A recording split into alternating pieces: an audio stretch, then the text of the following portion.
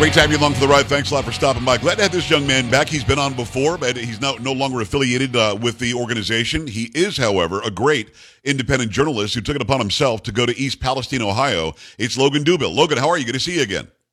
I'm good. Thank you for having me on. You are good. So you decided to go to East Palestine. Why? Again, all of us want to reach out. We want to hug them. We want to help them. But you're pretty close in proximity, right? Yes, so I'm sure we're all aware that the federal government has not been doing their job. They haven't really stepped in and helped out the people who were affected by that train derailment in East Palestine, Ohio. And me being a college student from Pittsburgh, Pennsylvania, I realized that it was only about an hour and a half away. And if they weren't going to step in, I was willing to take up that role. So I spent probably 36 hours raising money on all of my social media platforms. And by the end of it, I raised around $400.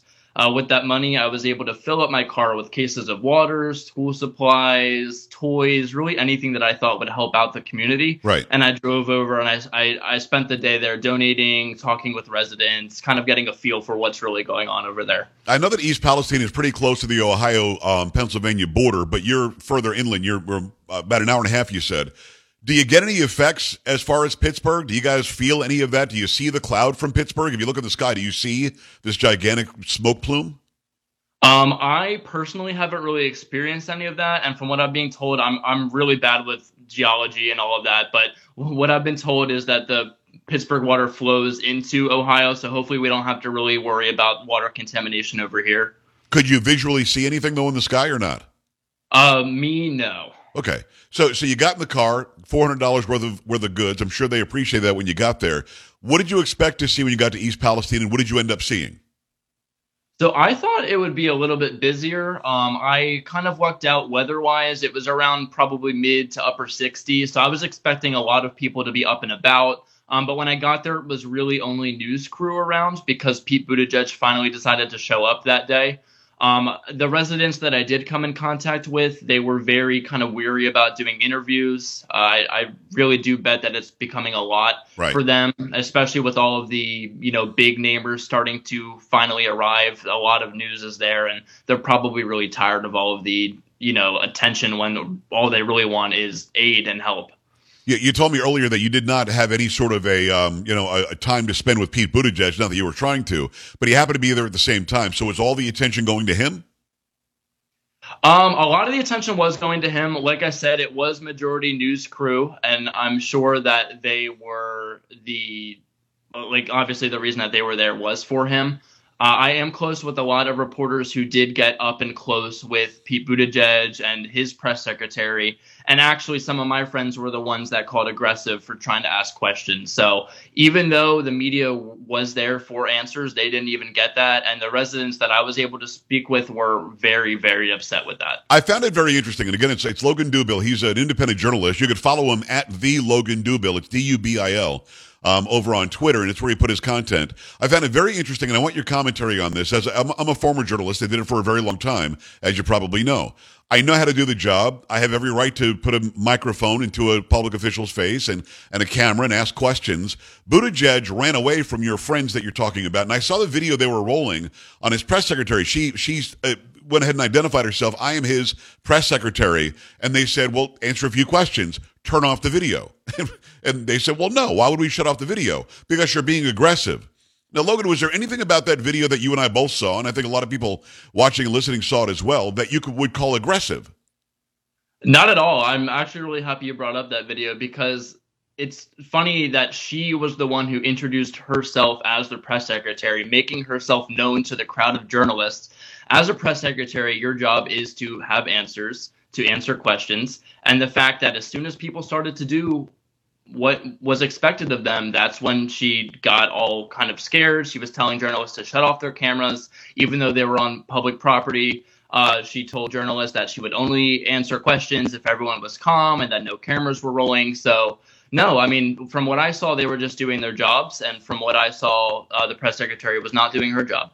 Yeah, press secretary, for those who are watching and listening, is somebody who literally puts out the notifications about what her boss is doing, where he's going to be, what the schedule happens to be, and if he's not available, she answers questions for him. Just like the press secretary at the White House is the representative of Joe Biden, this person is the representative of Pete Buttigieg. She had no right, nor rhyme, nor reason to say, shut your cameras off, and to say, I'll happily answer questions if you don't record it. Why? I mean, if you don't want me to record it, you're going to say something off camera that you want to deny later. That's the only reason I can think of. 100%. And it might be that she wasn't prepared. It might be that maybe she was overwhelmed in that specific moment. But like I said, she was the one who introduced herself as the press secretary, and she should have expected people to approach her and ask her questions. One of my friends is with the Daily Caller News Foundation, Yeah. Alexa Schwerhaus, shout out to her. But she was there asking questions about why Pete Buttigieg was taking pictures of journalists. I'm not sure if you heard about that story. That kind of went viral. I did. And I thought that was ridiculous. yeah, she couldn't even answer questions about that, and that is a little bit embarrassing as well. We've had your friend on the show before. She's a very good journalist as well. It's Logan Dubil. Go follow him, the Logan Dubil, Dubil, over on Twitter, and find some of this content. Yeah, literally her job is to answer questions, and they can be on camera, they can be on a microphone, and you have no right to shut it down. And the whole Pete Buttigieg taking a picture of the journalist was a threat. He was basically saying, okay, I got you now. And I found that to be very, very sort of WEF of him. Logan, let me ask you this. I haven't been there. Does it smell different in East Palestine? Does it look different? Are people, telling you that they're feeling the effects of this? Just generally give me an overview of when you got there. So I'm not really sure what it's supposed to smell like. It wasn't very, very strong, but it definitely was a little bit different than from what I'm used to in Pittsburgh. So I would assume that is from, the after effects of the train derailment. A lot of residents weren't really out on the streets. Like I said, it was really nice weather, so I was expecting a lot of people to be out and about, but really it was only news crew. The residents I did speak with said that they are a little bit concerned. I've also heard from some of the businesses there that they're losing a little bit of business because people aren't really willing to travel into the area. Obviously, it is a safety concern, so that is bringing away a lot of customers, a lot of visitors, a lot of tourists, really anything like that. And the main thing that I've heard, the one big story going on there is that residents are desperately waiting for more federal aid for Joe Biden. And they don't think that that's coming. I don't think that's coming. It's clear that other countries, specifically Ukraine, is being prioritized, and the residents are very, very upset with this administration. Well, I can imagine. Who are they casting blame on? Is it on the railroad line? Is it on Buttigieg? Is it on the NTSB, which really isn't to blame here? Is it Biden? Is it Trump? I mean, are they taking sides? Are they pointing fingers or not? So if you look on social media, it's kind of a lot of stories and narratives going on. But the residents I spoke to, the people from East Palestine, Ohio, are putting the blame on this administration, on Joe Biden, on Pete Buttigieg. The people I've talked with said that they were very happy and grateful that Trump came. So it looks like his presence and all of his donations and generosity really did make an impact on the town. And it's clear that Joe Biden and Pete Buttigieg aren't having that same effect. The NTSB has confirmed that nothing Trump did caused this. Buttigieg keeps saying that the pneumatic brake system or something, the regulation that Trump got rid of, which actually the study was started by Obama in 2015. But in 2018, they decided not to add more regulations. And Buttigieg and Biden are trying to allege that somehow Trump did it. Is that resonating at all with the residents? And again, the NTSB says that's not true. This had nothing to do with their regulation, but that's the story they're trying to tell. What are the residents saying? None of the residents really got into specifics on that. Like I said earlier, the main narrative that's going around is that no matter who's responsible, they expect the President of the United States and the Secretary of Transportation to step up and do their job. Some of the other rumors are going around is that some of the Ohio officials are declining aid and don't want Biden to come. Even if that's the case, I think that Biden and Pete, as very high federal officials, can step up and do their job on their own free will and make that trip out, even if they were told that aid isn't wanted. That's interesting about Ohio officials. And again, it's Logan Dubil, Logandubil, the Logan Dubil over on Twitter. He's an independent journalist. What's interesting to me is that I know that DeWine asked for FEMA help almost immediately, and they said no. And they said no, I think, twice. And then Trump said he was going to go to East Palestine, and suddenly there was some FEMA money that was available. So that's interesting. I have not heard that Ohio officials didn't want him to go, but at the end of the day, he should go. It doesn't really matter. I referred to this, and you might not remember because you're too young, but when Hurricane Sandy hit back in 2012, you had Obama went and met with Chris Christie. And they did this walk along the beach and they assessed the damage. I mean, why wouldn't you? It doesn't matter what your political standing is. This was caused by a railroad line that went off the tracks. They lit it on fire. Nobody knows why. Chemists say, I don't know why they would have lit this on fire.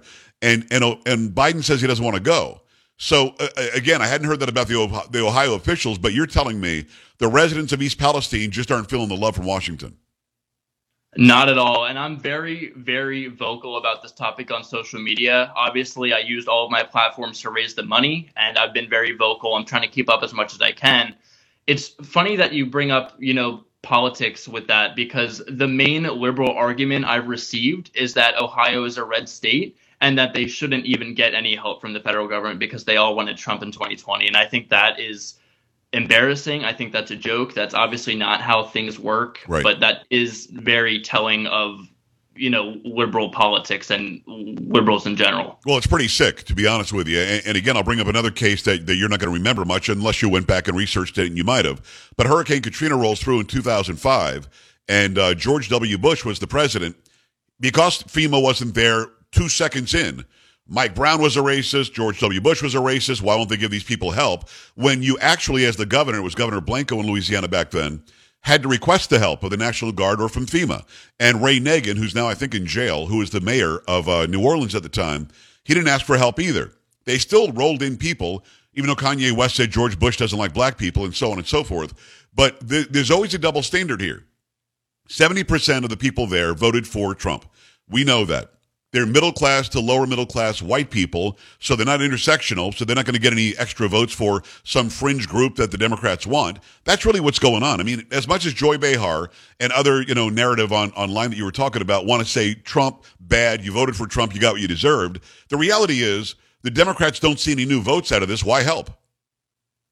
No, and that's not how things work. I hope that everyone's kind of on the same page as that. You're not elected to serve the people that voted for you. You're elected to serve the people. And if Biden doesn't step up and do something, that's really going to, affect the way that things go in the next election. It's going to affect the way that people look up to the administration. And it's just not a good look for the country overall. It's Logan Dubill. Go follow him, the Logan Dubill, over on Twitter. He's an independent journalist. When you were there, were the train car still smoking? Was it still smoldering? Was there any residue of the plume still there? I didn't really see any smoke in the area. They did have that pretty blocked off from journalists or pedestrians to go explore. A lot of construction going on. Like I said earlier, there was a little bit of a smell, so it definitely does seem like a hazardous area. And I do believe that they were trying their best to kind of keep that crossed off to prevent anyone from going in and potentially getting contaminated. Very, very interesting. I would like to have gone. I didn't go, obviously. We've been keeping a close eye on it. I actually had Rudy Giuliani on from East Palestine when he was there. He was there when you were there. If you were there when Buttigieg was there, Rudy was also there. And interestingly, he told me the story, and it was actually covered by the Daily Mail or somebody, that Buttigieg had to wait outside for 45 minutes in City Hall because Rudy was inside, and the people didn't want to let him stop speaking. They didn't want to stop, getting with Rudy Giuliani, who, of course, as a former mayor and the America's mayor, he certainly knows how to handle a catastrophe. Buttigieg had to wait outside. I found it to be very, very interesting. And the people there don't really, like you said, they don't really care about politics. But so far, they've been shown the love by Trump and Rudy and people like that. They haven't been shown the love by Buttigieg, who went there and he didn't want to. And Biden certainly hasn't gone there. When you were leaving, what, if anything, did you leave with? The last question for you. What did you leave with? What was your thought process? Will these people all get up and leave? Are they going to try to tough it out and stay there? They don't want to be contaminated and have health issues 10 years down the road. What did you leave? What was the impression you left with? The impression I left with was a lot more aid is needed. A lot of people are feeling hopeful, especially the day before I visited. That was when Trump was there. Pallets worth of water, cleaning chemicals, all of that was donated. So people are feeling the love now, and they're still expecting a little bit more aid. And who better to do that than Joe Biden, the president of the United States? My last stop there was my last half of the donation. So I stopped at one shelter early on. They were very, very grateful. I stopped at the last one on my way out. They were also grateful, and they were telling me how much it means to be heard, how much it means to be supported, and that they really do need more help. So, Joe Biden, if you're listening, do your job. Anyone else who's listening who would like to, get involved and help out, please reach out to me on Twitter. Like I said, I'm about an hour and a half away. So if it does come to it, I'm willing to fill up my car again and drive over and help again, because it's clear that the federal government is not interested in helping. Appreciate the update after you went there. Logan, thanks a lot. At the Logan Dubill. Go and follow him on Twitter. And thanks a lot, buddy. Stay in touch. Let us know when you're out covering other stories. Really good to have you back on. Thank you for having me. All right, my man. We're back after this. Stay right here.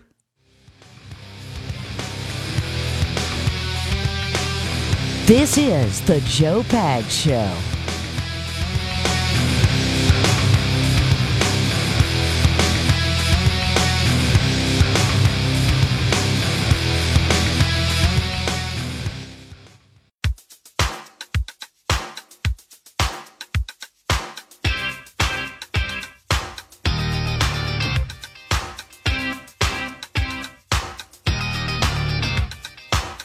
Great to have you. We appreciate Logan coming on with an update from East Palestine. I'm dumbfounded, which is not a good look for me. I'm dumbfounded by the fact that the EPA is not going to test for dioxins. And again, as Carrie said earlier, it's very simple. You find out what the manageable level is, what the non-dangerous level is for human beings and for animals and for water and so on. And then you go and test it and see if you're at that level above or below. And then you take action as the Environmental Protection Agency. You'll notice no visit from Al Gore in East Palestine, nor John Kerry. No visit from John Kerry. No visit from Greta Thunberg. No visit from any of these idiots who are all lying about climate change. They're all doing it for power and control. There are not people who live in East Palestine. There aren't, who believe in this faux climate change thing. That's why these people didn't go there and make a stink. That would have been the place to go, if not to the side of the Nord Stream 2 that was sabotaged and blown up. Another ecological hazard. Nobody showed up there either. It's all very, very strange to me. Do me a favor, stop by the website, joepags.com, joepags.com. Scroll down, click on contact if you want to send an email. Also, while you're there, do me a favor, click on watch. You'll see all these interviews that we do, all the parodies that we do, all the monologues that we do, including me laughing like Kamala Harris from last night. joepags.com, click on watch. Just click at, I believe there's a drop-down menu on mobile. Click on watch there, or it's right there on your desktop if you do it as well. Pop culture. Up. Dirty Pop. Hi, Paula, talk to me. What's going on? So have you seen this story about Tom Sizemore, the actor Tom Sizemore? Somebody sent me something last night that he wasn't doing well. Has he passed? He hasn't passed, has he? No, he hasn't passed yet, but apparently on February 18th, he had a brain aneurysm as a result of a stroke, and he's been in a coma and intensive care since then, and I guess now they're saying that he's not expected to recover, so his family is now deciding, I guess, the end of life matters for him. That sucks. If you had to pick the biggest movie he was in, what was it, Saving Private Ryan? I guess so. Really good actor. Really good actor. It's sad news. So sorry to hear that. Polo, thank you. I appreciate it, Sam. Thank you, Carrie. I'm Joe. We're back tomorrow, same time, same place. Do me a favor. Stop by that website. Also go to Instagram. Check out the Reels, Joe Talk Show on Instagram. See you. This is the Joe Pags Show.